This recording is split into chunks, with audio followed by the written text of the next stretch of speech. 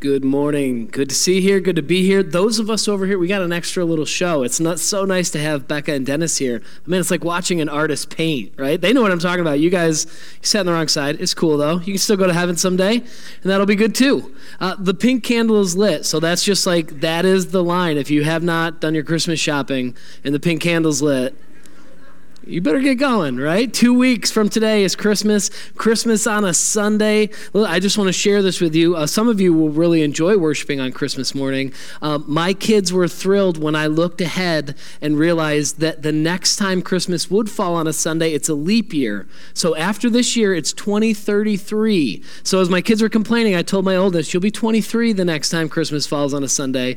You'll be totally fine. So if you like it, that's bad news. But if you don't, then I just made your morning.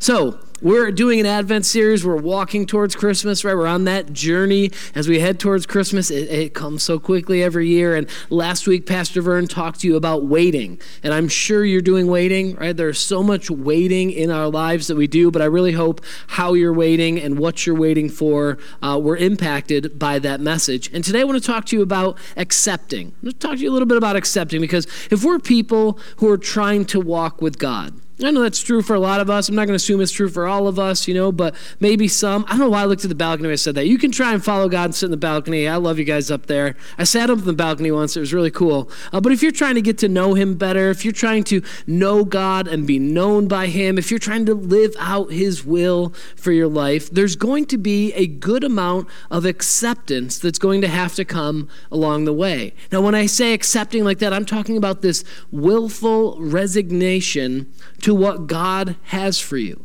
This deliberate submission, a choice that you make, not a choice that you just make one time, but a choice you're going to make over and over again. Yes, we can go back and we can say, hey, this is the time I really gave my life to God. This is the time I said, God, I want you to be Lord over my life. I hope that you have a point. Maybe it's a specific time. Maybe it's a season of your life, but you also know you don't just do that once, right? You do that over and over again. This God, I'm taking my hands off the wheel, not my will, but your will be done in my life. And man, that's hard. That is hard to do.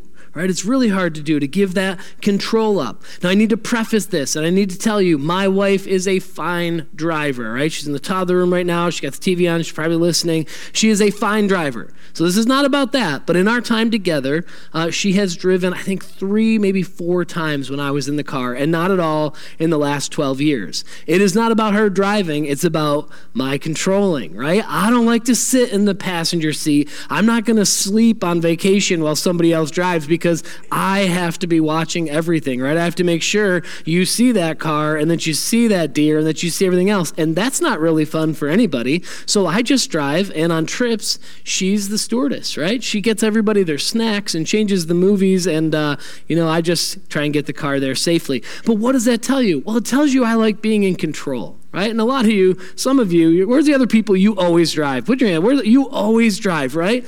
It's all right. Yeah, God loves us too. It's okay. We like being in control. And so especially for the people like me who love being in control, accepting God's will can be really hard for us, because we want to feel like we're in control. Or more correctly, we want to feel like we're not in control. We like to feel like we're in control. One of the more impactful quotes that I've read over the last couple decades was Barbara Brown Taylor. And she said, we don't actually give up control. We give up the idea that we were ever in control in the first place. And I remember reading that back in my office when we had offices. I read it, and I just sat there and stared at the page and was like, oh my gosh. Right? It was like, what the Kaiser Soze, when the cup drops and breaks, and if you get that, you get it. If you don't, you don't. But I was like, I'm not actually in control. I'm just living my life under the impression I'm in control. And some of you hear this, and you're like, no way, man, I'm out. I'm not giving up control to some invisible guy in the sky that I can't see, that sometimes I don't even hear from. I can't do that. And at the same time, there's people in this room, there's people that are saying, yes, give into him, surrender your will for your life to him. It is the best thing you could ever do for your life. And what's the difference? What's the difference between those two groups? I mean, is it just one group has more faith? I don't know if it's that simple. Maybe it's your parents. It's how you were raised. Maybe it's your wiring. It's your Myers-Briggs or your Enneagram or whatever you're into with that. Or what I think we're going to see from the parts of the Bible we're going to focus on today is that whether or not we're able to do this, whether or not we're able to really trust God and accept his will has a lot to do with how well we know God. So the main point today is just that the better I know God, the more I will be able to accept his will for my life. I mean, that makes logical sense, right? I mean, if somebody is a good person, if they're true and they're faithful and they're trustworthy, then the better that we get to know them, the more we'll be able to trust them. It makes logical sense. If someone that I have no relationship at all, they walk up to me in a store, and I avoid going to stores as much as I can, but I'm in a store for this illustration, and someone I don't know walks up and says, "Hey man, here's a check for $10,000. I'm going to look at it, and I'm going to say, are you the Nigerian prince that has been emailing me? Is that, you've been trying to get in touch with me, right? No, I'm probably still going to take the check to the bank just to check and make sure, but I'm going to be so skeptical. Like, I'm not sure. That seems a little interesting. But if Mark Logan, on the other hand, someone that I know and love and trust and respect, if he came up to me and he said, "John, here's a $10,000 check," that means we're getting a hot tub for Christmas, right? It's totally done. I'm not even checking. I'm just going to go and deposit that right away. What's changed in the equation is the knowledge of the person I'm interacting with. How well I know them changes how much I am able to trust them.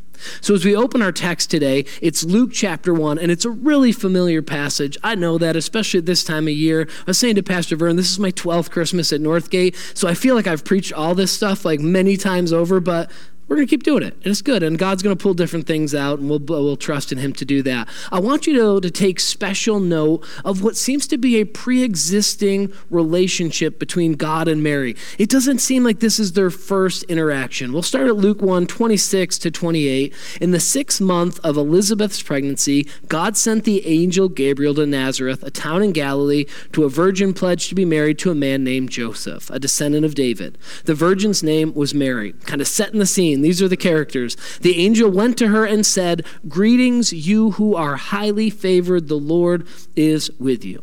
Now, it starts by saying the 6th month of Elizabeth's pregnancy. So Zechariah and Elizabeth are having their own baby. I'm actually going to talk a little bit about that later in the message. And this angel pays a visit to Mary 6 months into that pregnancy. But these few verses, they really center on the greeting from the angel because it is no ordinary greeting. We can read plenty of other times that Gabriel or other angels addressed people, and they don't start out by calling them highly favored. They don't say, "You are highly favored and the Lord is with you." That puts her in pretty exclusive company by herself. And clearly God chose her on purpose and with a reason.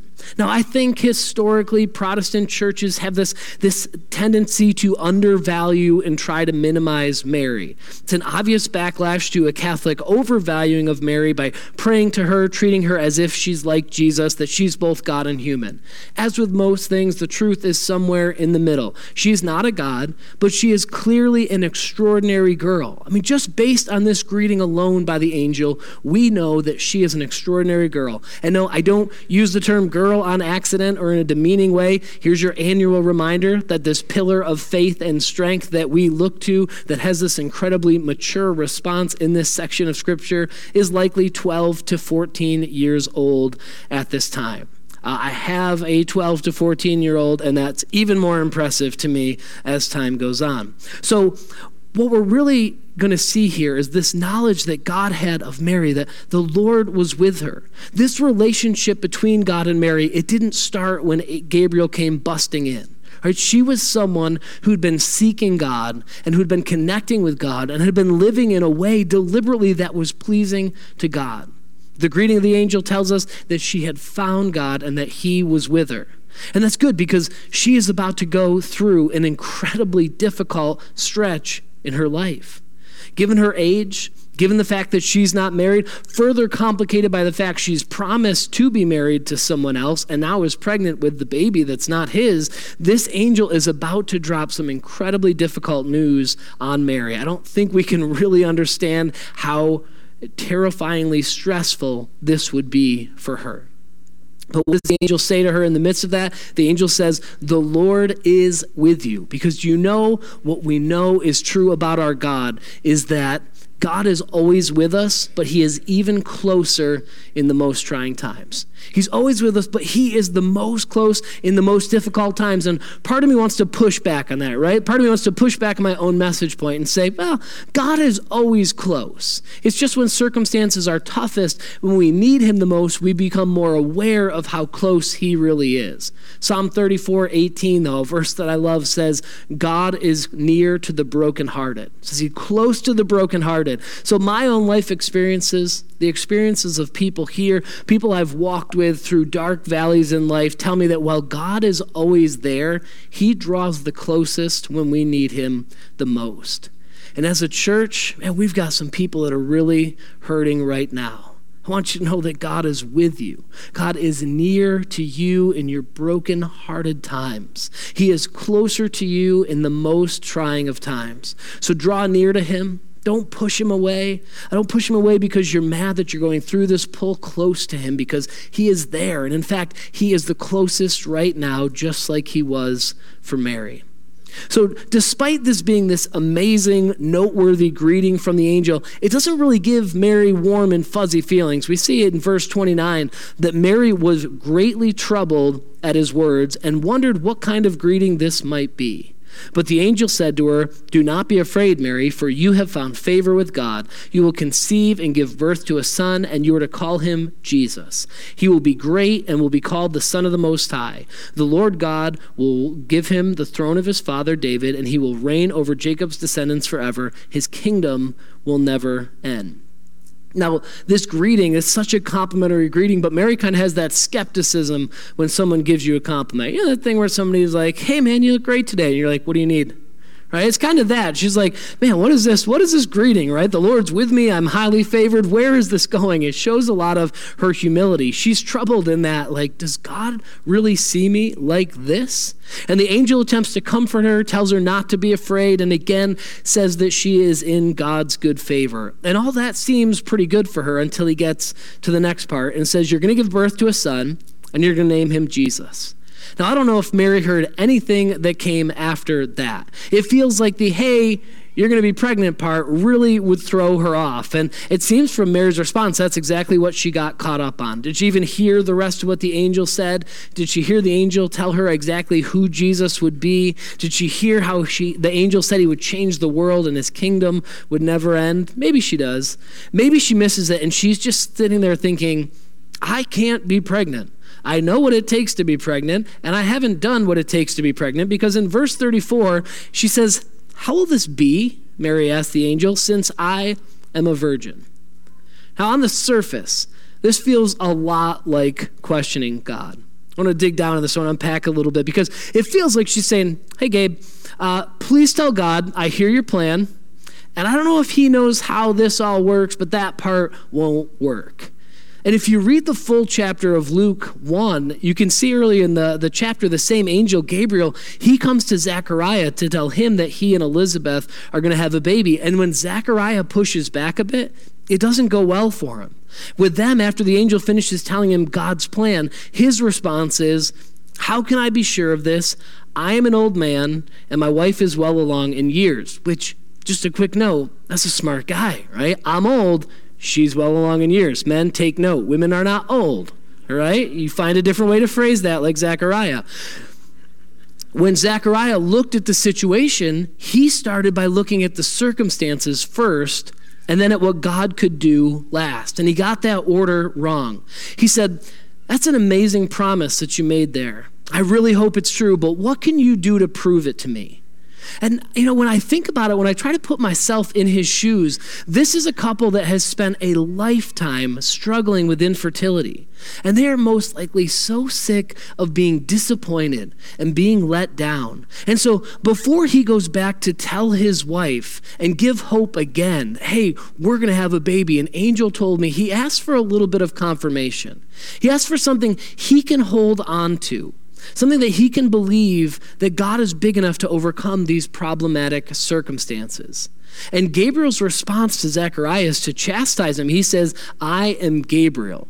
I stand in the presence of God, and I've been sent to speak to you and to tell you this good news. And now you will be silent, and you will not speak until the day this happens, because you did not believe my words, which will come true at their appointed time.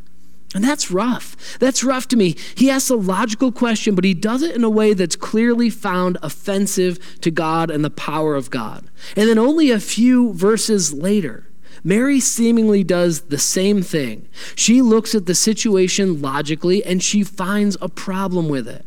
Zechariah's problem was that they were too old to have a baby. Mary's problem was that she was too much of a virgin to have a baby. Both were right. Both were right that without the intervention of God, what the angel was saying would not be possible. But based on the vastly different responses of Gabriel on what happened to Mary, on what happened to Zechariah, we have to conclude that his question was one of skepticism and doubt. You think we're going to have a baby? We are too old. That's not going to happen. And Mary's question was one of awe and wonder. How exactly is God planning on doing this, since clearly the natural order of things won't apply in this situation? And what I take away from reading the different responses to Zechariah and Mary is that we can question God's will in a way that he finds acceptable.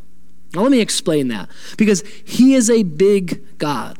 He can handle your doubts. He can handle your questions. He can even handle your unbelief. He can handle you saying, God, I just don't understand how you could ever use this situation for good. He can handle you saying, God, I don't see how this is ever going to work out. But what he doesn't accept is an attitude of skepticism and doubt. There's a big, big difference between saying, I don't see how God could do this, and there's no way God can do this. I think we always have to leave the door open that God can. He may, and he may not, but he can. God may heal you, and I will pray that God will heal you with the knowledge and the belief that he can. But God may not heal you. He may choose not to for reasons that make no sense to me and no sense to you. But that approach is nowhere near believing that God can't do it. It's okay to question God's will for your life, but when you do it, when you have to do it, try and do it the way that Mary did, that says, God, I know you can do anything. I just don't see how this will happen. So we see the response from Gabriel as one of clarification and explanation, not one of punishment like Zechariah received. Here's his response back to Mary. The angel answered, the Holy Spirit will come on you, and the power of the Most High will overshadow you. So the Holy One to be born will be called the Son of God. Even Elizabeth, your relative, is going to have a child in her old age, and she who was said to be unable to conceive is in her 6th month, for no word from God will ever fail. The angel just kind of casually reminds Mary that God can do whatever he wants to do. It's like God can do whatever he wants to. He can make a virgin girl pregnant. He can make an old lady pregnant. He's God. What he says happens, happens. And after hearing this, Mary's response in verse 38 is one of the most beautiful, one of the most consequential, one of the most pivotal verses in the entire Bible, where she says, I am the Lord's servant. May your word to me be fulfilled. And then the angel left her. Mary says, God's in charge. My job is to serve him and follow him, and I accept his will for my life, whatever it is. And she is 12 to 14 years old. I just can't get over the spiritual maturity at such an otherwise immature age. No offense, 12 to 14-year-olds. Those words, those are hard words. That attitude, that is not an easy attitude to adopt. The angel arrives and totally shatters whatever picture Mary had of her future for herself. And she asks one question, and she gets the response, God can do whatever he wants to do. And her response is, I serve the Lord. May his will be fulfilled in my life. Do you want to know one of the main reasons why Mary was blessed and highly favored? Because when she was given an incredibly difficult task from God to understand and to process and to accept, her response was, I'm the Lord's servant. May your word be fulfilled. And if you're going to take one main truth from the account of Mary, grab firmly a hold of this, that we don't have to know or understand everything to take God at his word. We have enough of God's word to go on right now. You do. We have enough to take the next step. We have enough to do what he's already asked. Mary didn't dig down on all the details. She didn't fully understand the situation, but the next step was to take God at his word and to affirm that he is Lord of her life and that what she wanted more than anything else was for God's plan to be fulfilled in her life. She didn't ask what was going to happen to him when he was 3. Like, will he go to normal school? Will I need to have like a special school for him since he's God? She didn't ask that. She didn't ask, will being the mother of the Messiah be incredibly painful for me? Will I someday watch him be killed in front of me? So take the next step that God is putting in front of you in faith. You may want to understand. You may want all the answers. I get that. But we don't need those things to take God at his word. And sometimes we can get this backwards. Sometimes what we'll do is we'll say, well, I'm going to try and get to know God better. And as I said earlier, getting to know God better will help you trust him more. But we'll say, if I get to know God a little bit better, then I'll be able to start following his plan more. Some of you are sitting here and you're thinking that right now. You're doing some stuff that God doesn't want you to do. Or you're not doing some stuff that you know he's asking you to do. And your plan is to just keep doing that until someday you know him better, and then that will make it easier. But the best way to ensure that you know him better tomorrow is to follow what he says today. If you're serious about wanting to know him better tomorrow, do what he says today. Philip Yancey, I love the way that he put this. He told us, I do not get to know God and then do his will. I get to know him more deeply by doing his will. Right? Those things are connected. If we want to get to know him more, we've got to do his will. And if we want to live his will out and trust him, we've got to get to know him more. And so if you're waiting, if you're saying, well, just let me wait until I know a little bit more about God. Or let me wait, I just started going to church. Let me wait till I go a year. When I go a year, then I'll start doing that stuff. Let me wait till I get baptized. Like, all right, well, let's get baptized. I don't actually know enough about God to get baptized yet. And we get ourselves in these loops of inactivity where we excuse everything. But God's answer is to start taking him at his word right now. And watch how that relationship grows as you do that. Watch how your trust for him grows as his will unfolds for your life.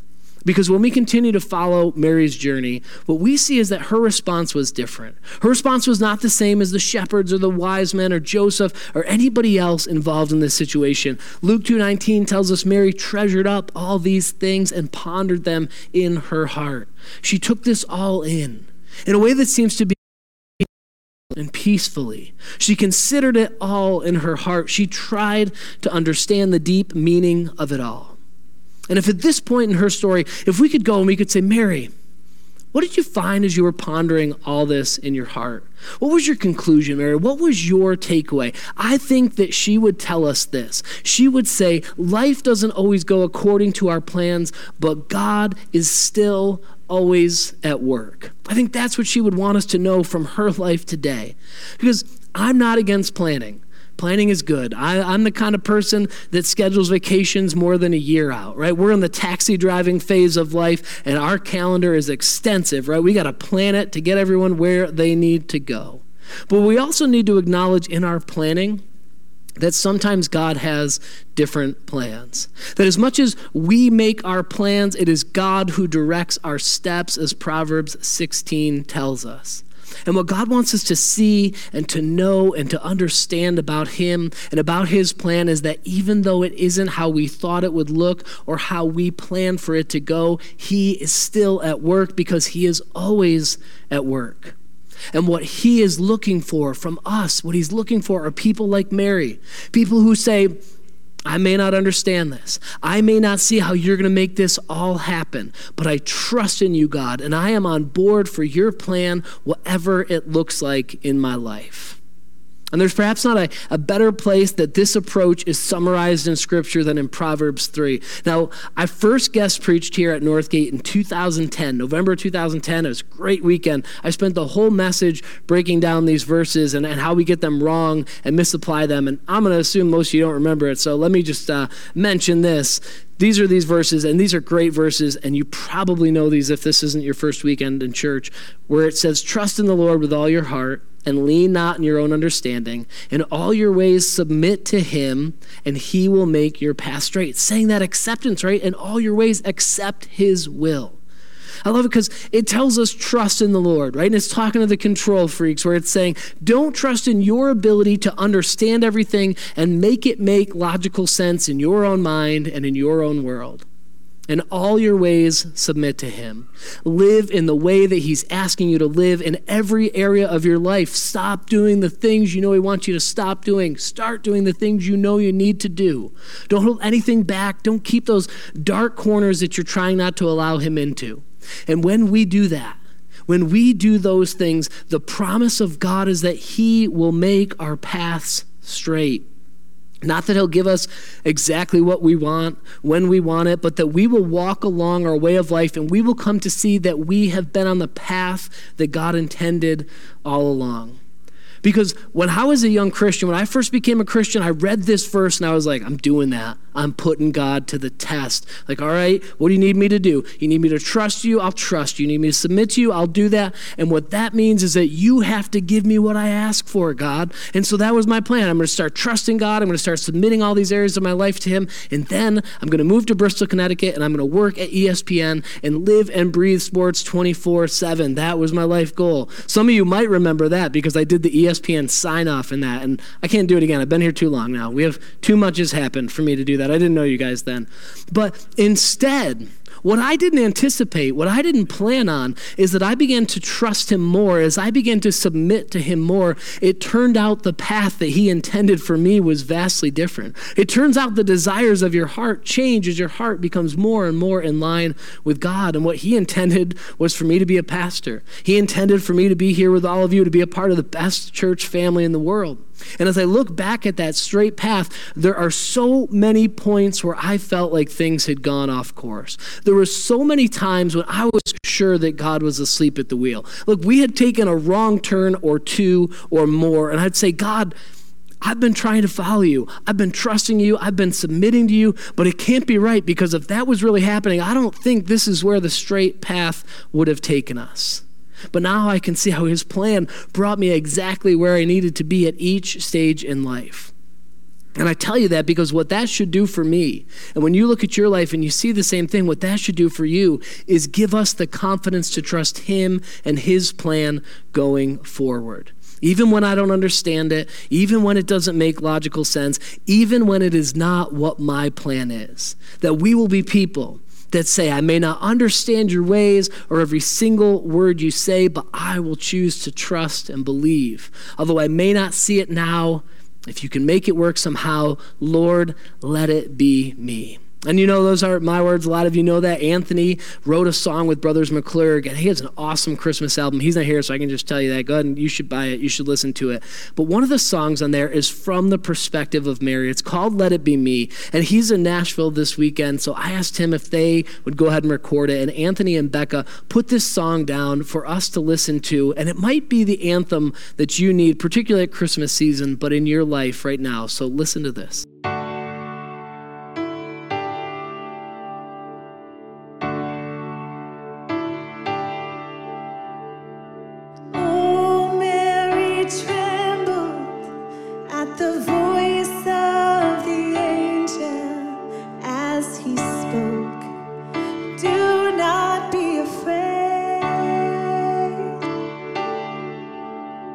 For you have been chosen to be the mother of a Savior, and with a pondered heart, this is what she said. I may not understand your ways or every single word you say, but I will choose to trust and to believe.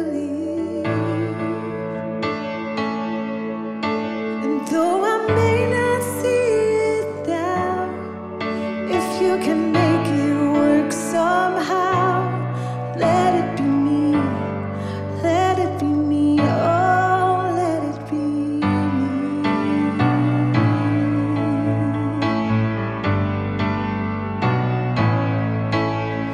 In your womb a child will lay, who will overcome the grave, bringing hope and life, for his kingdom forever reigns. So Father, use me as you will, to spread your light throughout the world. And with an open heart, this is what I'll say.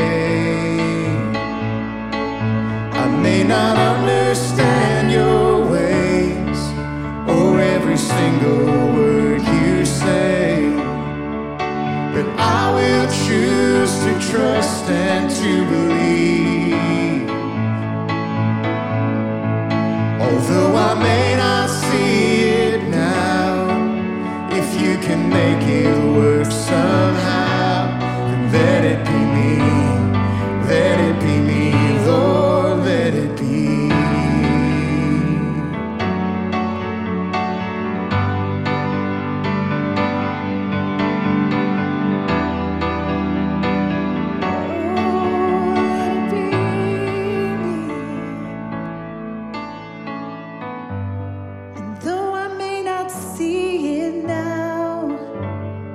You can make it work somehow. And though I may not see it now, you can make it work somehow. And though I may not see it now, you can make it work somehow. And though I may not see it now, you can make it work somehow.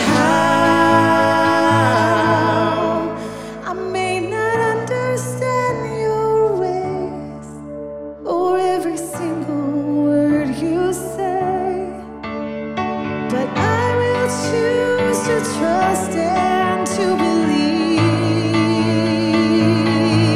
Although I may not see it now, if you can make it work somehow, let it be me, let it be me, Lord, let it be me,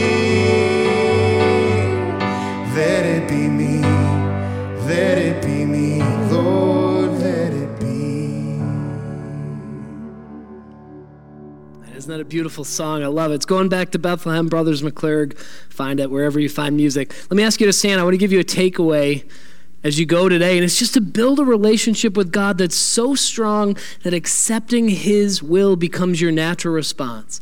And if we love him that much and we're in connection with him that much and that relationship is that strong, that will become our default response, is to accept his will for our lives. So go today in the love of God, go in the grace of Jesus, the power of the Holy Spirit. Have a great week, and we will see you next weekend.